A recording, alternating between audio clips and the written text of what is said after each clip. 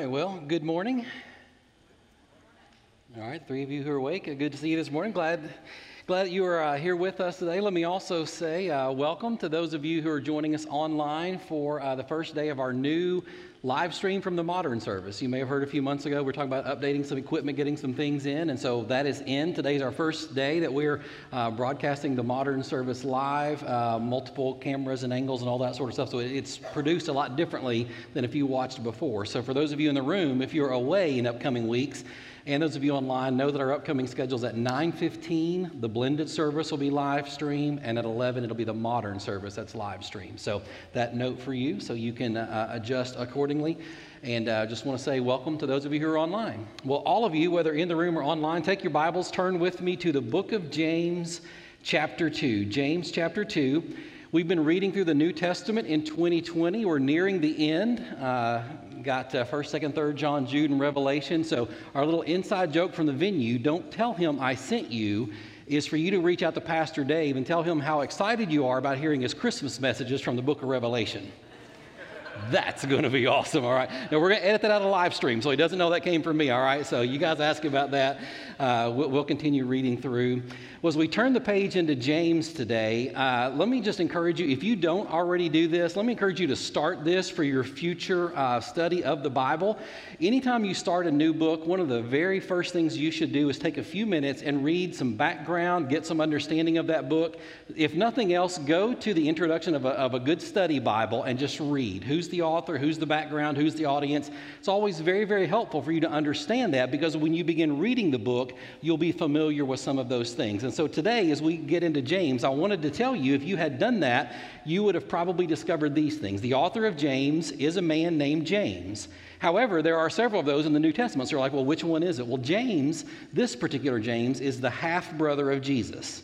Had the same mom, different dads. Obviously, Jesus was God, James was not. And so he's a half-brother of Jesus, and interestingly enough, he did not believe in Jesus while Jesus ministered and was alive on earth.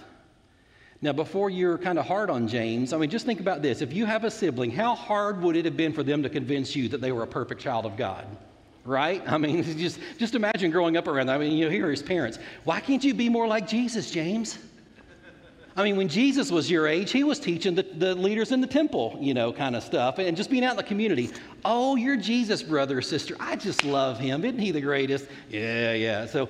But when Jesus was crucified, he resurrected from the dead, revealed himself, James did understand who he was, what he came to do. He believed in him, and he became a leader in the early church. By the time we get to Acts chapter 15, he's called James the Elder. Like he is the highest ranking among other brothers in the Christian faith at the Church of Jerusalem, who's giving instruction for the church that has been born since Jesus' resurrection. So that's the author. It's probably the first book written in the New Testament, one of the earliest books that we have recorded. So there's that little note for it. James wrote this book in very proficient Greek, but it's written to a Jewish audience. Some people have called James a Christian Jew because of so much Christian heritage that's in the book of James, but he was very knowledgeable, very proficient in his Greek language. And as you read through the book, you'll see he is so rooted in the Old Testament heritage and history for the Jewish people that he makes quotations from 21 books in the Old Testament. Now, for you math whizzes out there, there are 66 books in the Old Testament, so he quotes 21.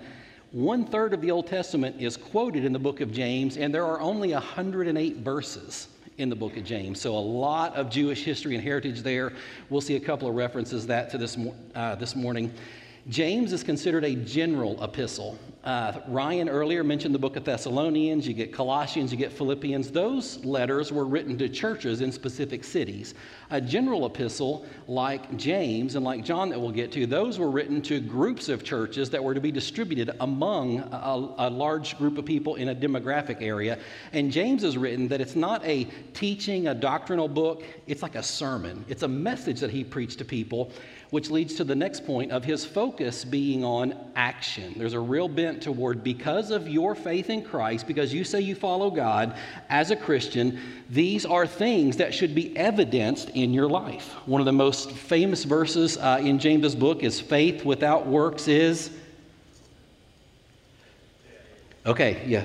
You guys have never read James before. Good, well, you're going to get a first chance today. Yeah, faith without works is dead. There's this real bent toward action. As a matter of fact, in the Greek language, as people were writing, there's a mood called imperative. An imperative was a command. Kind of think of it like putting an exclamation point on something. You're told to do something, do it with emphasis, do it with haste. I mean, get right to it. In James's 108 verses, there are 54 imperatives. All right, math whizzes, what's the percentage of that? 50%. Man, y'all are slow on the draw today. You stayed up late watching that ball game last night, didn't you? Yeah, they were 54 of the 108 verses. So every other verse, so to speak, has an imperative command where James is saying, go, do, think, respond. This is what God has called us to. So we'll see that in his book. And because of this bent to action, I couldn't find who first said it, but I saw where several pastors and teachers had referenced, and this is my favorite summary of James. They said, James is the gospel in overalls. It's the gospel in overalls. Hey, you believe in Jesus, then let's go to work. And so in that, just as with all epistles, the author writes to address a group of believers in the early church to say, hey, now that you believe in Christ, this is what that should mean. And so sometimes they clarify doctrine, theology, sometimes it's action. And so they begin to address issues that were taking place in these local congregations that they were hearing about, so they could then say, because of your faith in Christ, this is how you should handle this situation or these circumstances. And that's what James does. In James 2, he addresses the sin of partiality. He tells us we are not to commit the sin of being partial to certain people. And we're going to look at why he does that. It's because of who God is. And so that's the message title today, God is. And because of who God is, we should respond and behave in these ways on this topic. So James chapter 2, verse 1, he says, my brothers, show no partiality as you hold the faith in our Lord Jesus Christ, the Lord of glory. So the first thing to understand is this: God is impartial, so his followers should be too. God is impartial, so his followers should be too. Verse 1 clearly says, because of your faith in Jesus Christ, he's the Lord of glory, we should show no partiality because God shows no partiality. Now, we will not be perfect in this, just as we're not God, but we can still give our best effort. And so James says, here's what you're to not do, and then he illustrates it. James uses more illustrations, more word pictures, more object lessons in his 108-verse epistle than Paul does in all of his writings together. So he gives one of these illustrations here in verse 2. It's a hypothetical, but it's still something that was happening. This specific instance didn't happen this way, but this general experience was taking place. He says, for if a man wearing a gold ring— now, the ESV says a gold ring. Some translations say gold fingered.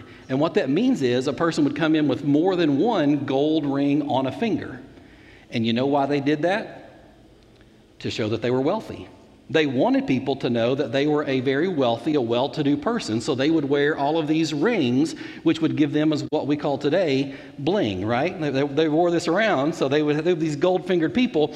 Sometimes they would wear so many rings, they would lose functionality of fingers and couldn't do things for themselves. So you know what they had? Servants, which only added to their aura of, look at me, how important I am. People wait on me and do things for me because I have so many gold rings on my finger. So James says, if this wealthy, well-to-do, prominent person comes in, he says, dressed in fine clothing. This word for fine clothing means bright or brilliant, which was another sign of wealth. If a person had money to get brightly colored clothing articles, that showed their prominence in that day, because most was very bland, very earth tones, very drab clothing. So if with a gold ring, fine clothing comes into your assembly, this word for assembly is the Jewish word for synagogue. So understand this. James is saying when a person comes to worship, this is now the body of believers who are gathered together with faith in Christ. You're gathered together for worship, and this person comes in, and he says, and a poor man in shabby clothing also comes in. You know what the phrase poor man in shabby clothing means? It means a poor man in shabby clothing.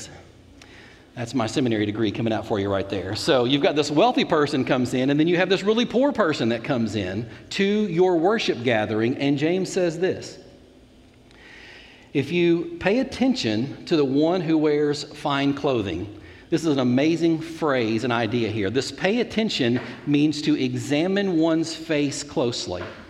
Thanksgiving's coming up, Christmas is coming up. I don't know if you had these relatives or not, but when you would show up and they would walk in and they would grab you by the face and go, "Oh, it's so good to see you," and squeeze the cheeks or the ears or whatever, and you're like, "Get off me," this kind of deal that's there.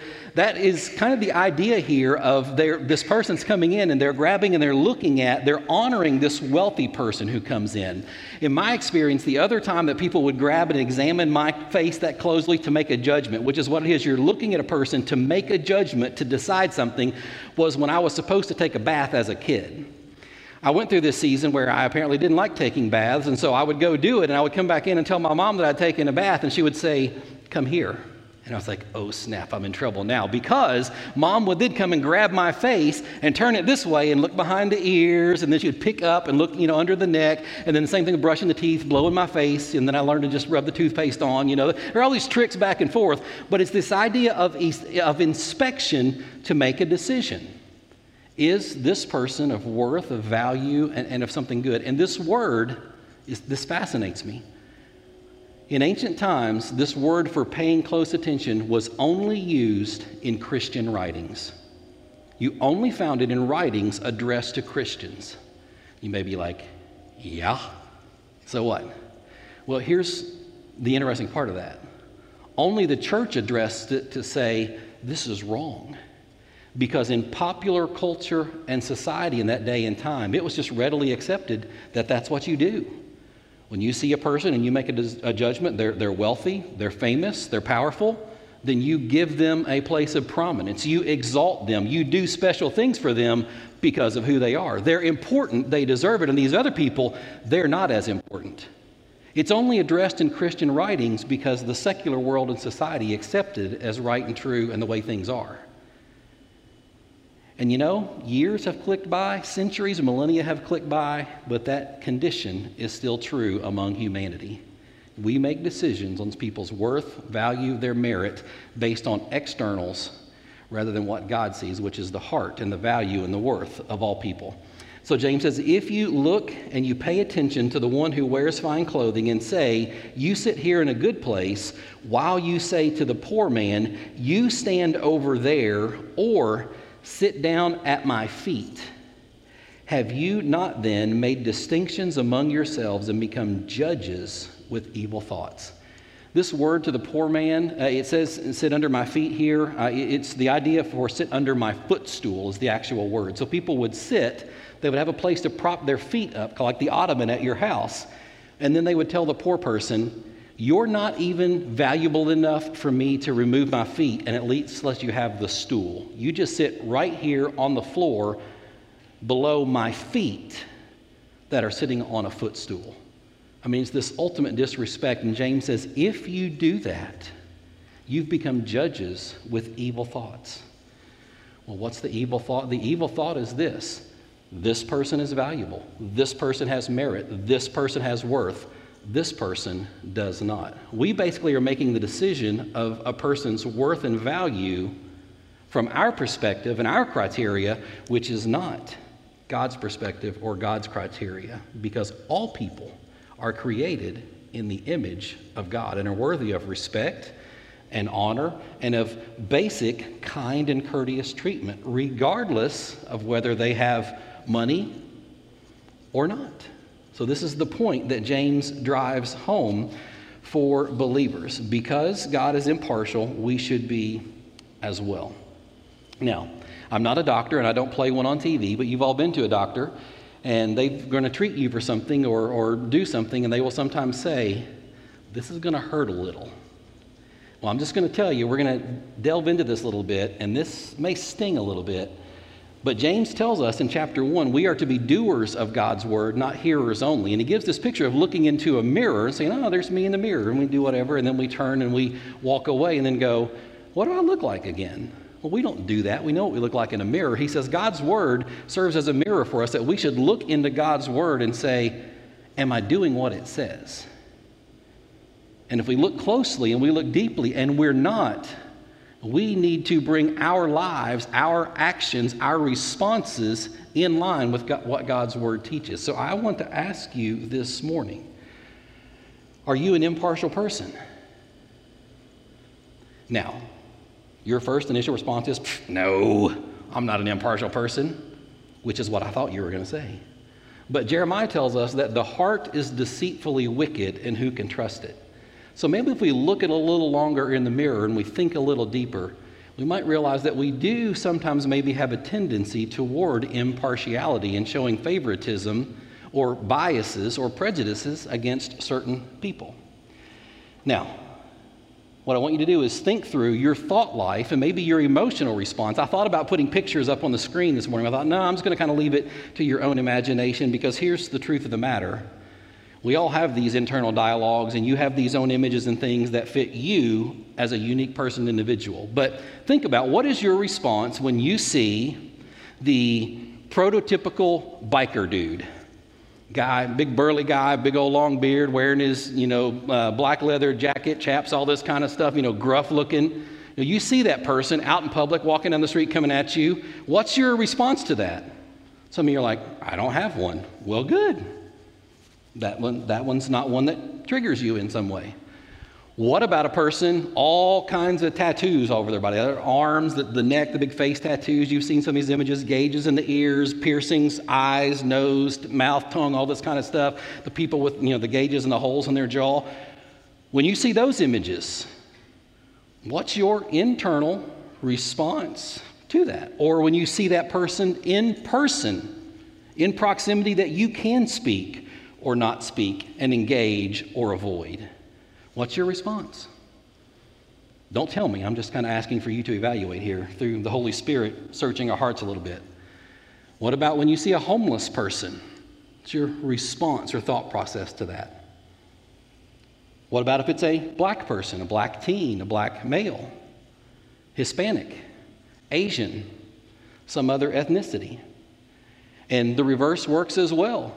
Maybe you struggle, you've had a difficult time your entire life financially and making ends meet and things like that, and you see someone who has lots of name brand clothing and a really nice house and a really nice car. Is there jealousy or envy that comes into your mind when you think those things? Some of you are like, man, he's going to meddling this morning. Hey, this is what God's Word does to us. It takes us and says, are we reflecting the character and nature of God? And it doesn't have to be external. Sometimes it can be a personality or a temperament. Do personality types, that outgoing, bubbly, loud personality type, does it annoy you? Don't point at anybody. Don't elbow your spouse. Maybe you look at introverted personality types and are like, what's wrong with them? Why can they not have a conversation? Why can't they talk? Why can't they engage? Do you ever secretly think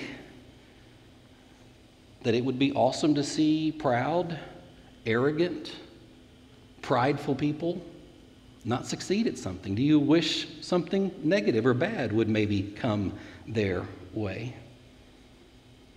What about members of the LGBTQ community that you see a part of and promoting?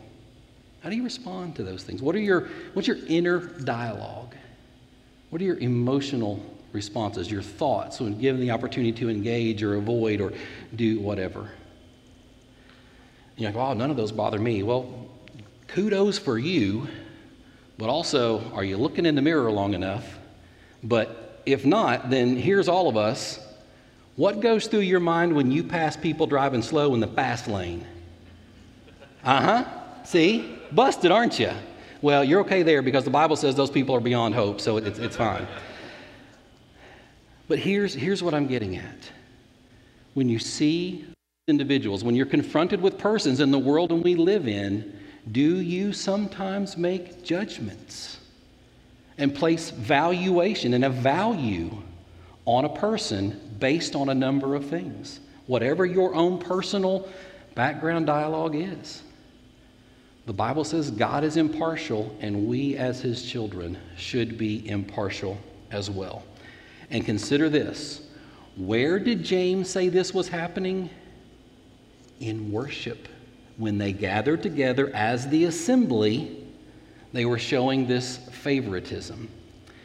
So to make this even more personal, what if some of those individuals I just mentioned came in and sat down near you, not next to you because it's COVID season, but what if they sat down near you in worship or in your Sunday school class? What's your response? In worship. We're here as God's people to gather together. Do you avoid eye contact, steer away, move over to a different seat? Or do we engage, have conversation, show kindness and acceptance, and get to know that person?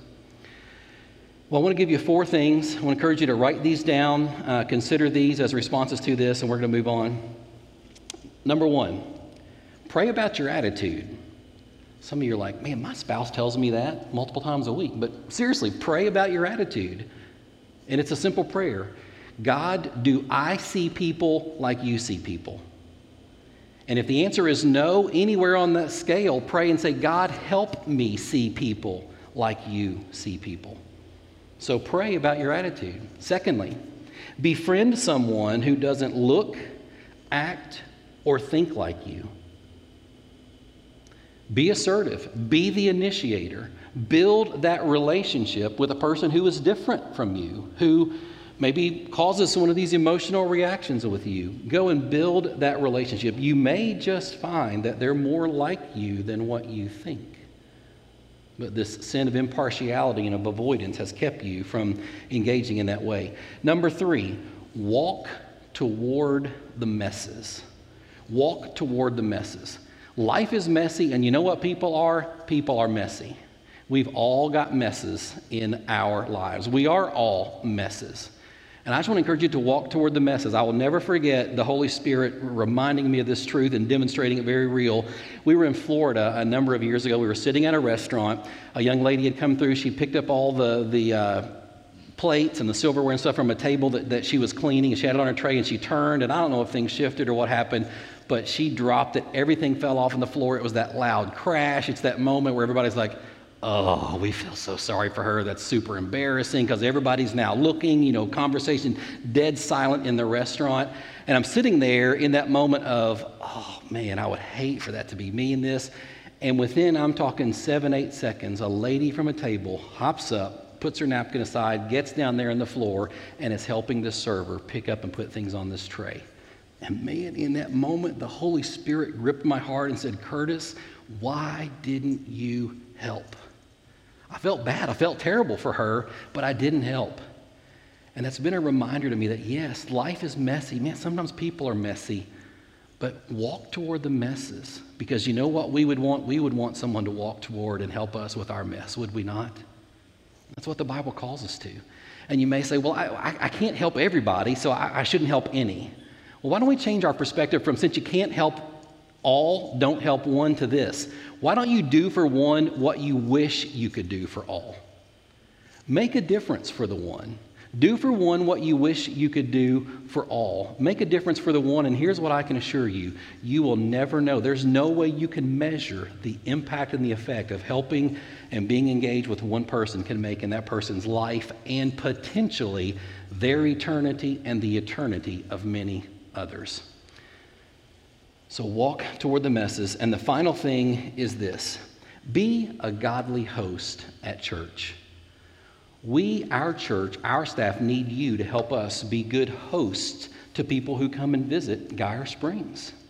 When you host someone at your home, you clean up, you get ready, you greet them, you give them instructions. Hey, the bathroom's over here, here's this, here's whatever. You give them the good seats. You give them your recliner. You give them your footstool or the ottoman that goes with it. I mean, you do this for a guest that's there. Guys, when we gather at worship, this isn't about us. We're God's people. We're God's family. We're here to help be a good host to those who attend. So look around. Find people you don't know. Introduce yourself. Get to know them. And I know this happens in a large church. People are like, I'm afraid to go talk to somebody because they might be a member here already. And I'll go up and introduce myself. They're like, I've been a member here for 20 years. And I'll feel embarrassed. Big stinking deal. Get over yourself and engage people, because it's better for you to go and suffer a little bit of that embarrassment with a person who's a member here than for a guest to be sitting in this room, to leave this church and go to work tomorrow and say, you know what, I went to that Geyer Springs First Baptist Church yesterday, I sat in worship, and not a single person said anything to me. because we were afraid, or we assumed that they were already a member. Look, I've done that more times than I can shake a stick at. My son, who's in college, had a buddy he was in the student ministry with, and that kid went up to college. He came back, was in this room about 2 years later, and I look over and I see this guy, clean shaven, sitting with a young lady that I didn't know. So I went over and I said, "Hey, my name's Curtis. Are you guys new here?" And Reese Graham looked at me with a clean shaven face and said, "Are you for real?" And I was like, "Reese?" I'd never seen the kid without a beard. I was mortified. I about died I know this guy. I've been on mission trips with him, and I didn't recognize him without his beard. But you know what? It's okay. We laugh about it to this day. It's fine. Be a good host when we're at church. Okay. Have I driven that point home enough? Okay, let's move on. God cares for the poor, so his followers should too. This is about the rich. Look at verse 5. "Listen, my beloved brothers, has not God chosen those who are poor in the world to be rich in faith and heirs of the kingdom which he has promised to those who love him?" God has a special affinity and concern for the poor and the downtrodden and the outcasts of this world. And because God cares for the poor, we should too.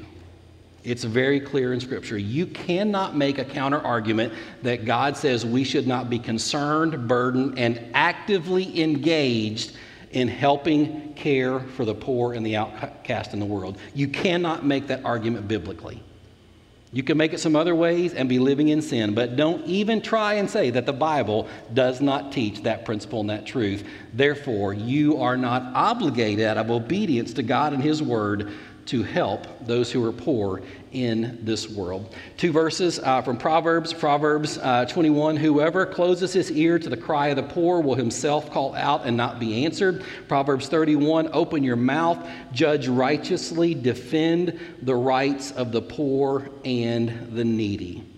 So God calls us to care for and minister to the needs of the poor. One opportunity we have going on right now is our Joy Project, our Joy to the World, our Joy to the Community. We have opportunities and ways for you to get engaged. The Operation Shoe Boxes are down front. You've seen those in the foyer if you come in that way on Sunday mornings. Numbers of ways that are going on now. December 4th through the 8th, we're going to host the Compassion Experience. They're going to bring a semi-trailer in. That trailer, as you go through this experience, shows you the room sizes of people living in third world impoverished countries, gives you kind of the daily experience of what life is like in those areas. And then there's an opportunity that you could adopt a compassion child. We went through this several years ago as a family in Virginia, adopted a child who's in Haiti now. He's Daniel's age. We write letters to him. He writes to us, so we get that a couple times a year. We're able to send a special gift at his birthday at Christmas. And so we've been a part of that for a couple of years because of that experience. So if that's something that you want to investigate, mark that on your calendars and come checking it out. But here's the bottom line. We are to help care for the poor. James goes on and he says, "But you have dishonored the poor man." He says, "Are not the rich the ones who oppress you and the ones who drag you into court? Are they not the ones who blaspheme the honorable name by which you were called?" And so James actually says there's a whole separate area of sin and temptation that befalls rich people. When you're wealthy, they're the ones who are oppressing the poor. They're taking from the poor. They're doing all these sort of things. And James says we must guard against that. We must help the poor when we've been blessed with wealth. And living in America, we have been blessed with that. You may be like, "Well, mine's not this one over here." Doesn't matter your scale and where you fall in that. We are a very wealthy people and a congregation that God has blessed with the opportunity to be a blessing to many, many more. So, God cares for the poor. We should as well. Third, God is holy and his followers should be too. Look at verse 8. If you really fulfill royal law according to the scripture, you shall love your neighbor as yourself, you are doing well. Remember this Old Testament reference? Here's Leviticus 19. This is the second greatest commandment. Love your neighbor as yourself. What's the first greatest commandment? Love God with all your heart, mind, soul, and strength. Then the second, love your neighbor as yourself. Why does James, in an area of not showing partiality and an area of caring for others, say, love your neighbor as yourself, to repeat Jesus' word? He said that because you know who we care for in life? Ourselves. When you're hungry, what do? You eat.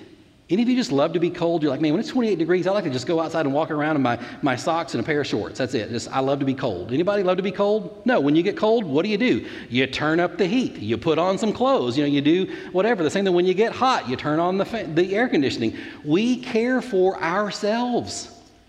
We don't like to be lonely and left out. Therefore, if you see someone who looks like they could be lonely or left out, engage, encourage, come alongside that person so they feel included because you would want to be included. We were talking about this at our family as we were reading through this week, and Anna said, that's like the golden rule. Do to others as you would have them do to you. I was like, that's exactly right. Jesus is reminding us that Jesus is always right. Love your neighbor as yourself. Do to others like you would have them do to you. God's law, God's word. Because God is holy, we are called to be holy as well. Because we're called to do this, but you know what we don't do? What we're called to do. Next verse, verse 9. But if you show partiality, you are committing sin and are convicted by the law as transgressors. Now, the two different definitions here. Sin means to fall short. There's a mark, and you try to do something, and you didn't make it. Do not lie. Well, I lied. Okay, I fell short. Well, then he goes on and says, if you do this, then you are convicted by the law as a transgressor. A transgressor is someone who went too far. So, yeah, we're supposed to provide for ourselves and provide for our family. And so we work and we have jobs and we have wealth and we pay our bills and we do this. And well, then we begin to get greedy and we want more money and we want more power. We want more. And so then we go past just getting our needs covered. So it's greed. That's a transgressor. So sin's to fall short. Transgressor is to go too far over the line. That's what my family says a lot. Here's the line, and there goes Dad, right over the line, right? So that's what the Bible says, is sometimes we fall short, sometimes we go too far, but we sin. And James goes on and says in verse 10, for whoever keeps the whole law but fails in one point has become accountable for all of it. For he who said, do not commit adultery, also said, do not murder. If you do not commit adultery, I didn't do that one, but you do murder, you've become a transgressor of the law. So when you break one part of it, you've broken all of it. And when you break the one part of it, do you know what you deserve? The consequences of that, which the Bible says is sin. I mean, think of it this week. The most poisonous animal in the world is a poisonous dart frog. They say that 2 micrograms of the venom from a poisonous frog would fit on the head of a pin. You've got a 20-ounce soft drink in your hand. You take that 2 micrograms, the pin drop into your soft drink. You going to finish that bottle? You'd be like, no, I think I'm going to pass, right? Because that one drop has now polluted everything. That's what sin does. Or another kind of word picture for this is something that happened in our family 2 years ago. We took Caleb to Liberty in Virginia. We were on our way home and we stopped at a corner of Tennessee where there is nothing but a gas station. We were having some van issues and so we pulled in. So I get out, I was going to go to the restroom, come back, check on the van stuff. Shelly was there. I thought, well, she may be here a minute or whatever. So I was just kind of thinking about myself to go in and do what I was going to do to work on the van. Shelly gets out, Caleb gets out. We're walking toward the gas station door and Shelly says, do you have the keys? And I said, no. Do you have the keys? And she said, I just locked the door. Now, there's still much debate about who was at fault that day in the Barnes household. But long story, a little bit shorter, we were there for several hours trying to figure out alternatives. We were too far from Memphis to get Papa Lock to come out, too far from Jackson, Tennessee to get him to come that way. I had to go to a guy who pulled in and said, sir, do you have a hammer? And I took that hammer and I smashed out the passenger side window of our van, and we drove home in the cold in November when we stopped at Walmart and got a painting tarp to wrap over. It was a long, cold ride home, and I don't mean because of the temperature that was outside of that van. But when I hit that glass, it shattered everywhere. 10 days ago, I had the van clean, was vacuuming it out. I found a piece of glass from that instance that came out from under one of our seats. It was everywhere. That's the picture of sin. When we commit a sin, our holiness before God, our righteousness, our efforts to say, God, we're going to do what you want us to do, it's completely shattered. Just by one sin. And here's the thing, let's be honest. Sin is like Lay's potato chips. You don't commit just one, right? People are like, oh, I just committed the one sin. Okay, you want to say you just committed one, you ain't fooling nobody but yourself, right? We know we're not a single sinner. We have sinned. We deserve the consequences of that. Which leads us to the last thing that James reminds us of, is that God, in his mercy to us, God is merciful, therefore we should show mercy to others. It says in verse 12, so speak and so act as those who are to be judged under the law of liberty. We're going to be judged, but the law of liberty says we've been set free. We've been forgiven from our sins because Jesus took our punishment. God didn't just excuse our sin, sweep them under the rug. He punished our sin in Jesus so that we could receive Jesus' perfection. So he says, judge as those who are under liberty. We've been set free from sin, so we should also extend that liberty, that grace that we've received to other people without impartiality. And he says, for judgment is without mercy to the one who has shown no mercy. You want to be hypocritical? You've been shown mercy, but you don't show it to someone else. Jesus addressed that a number of times in his ministry. He says, if you don't show mercy, you're not going to get mercy. But you show mercy that you've received from God, God bestows that mercy upon us. And then he wraps up by saying, mercy triumphs over judgment. That's our story of salvation. And because of what we've received, we should share that with others. And so I want to leave you with that this morning. You have received an indescribable gift in God's grace and his forgiveness for your sins. And now God calls you and he calls me to go and share this with other people without impartiality. So for our time of response, I'm going to pray for us in a moment, and we're going to sing a song, Come to the Altar, and it talks about the forgiveness that we've received, that we've been forgiven of through Christ. And I want you to think of this idea of an altar as where we come and we offer something to God to say, God, I offer myself to you. Lord, help me now go and show and share what I've received and do it without impartiality.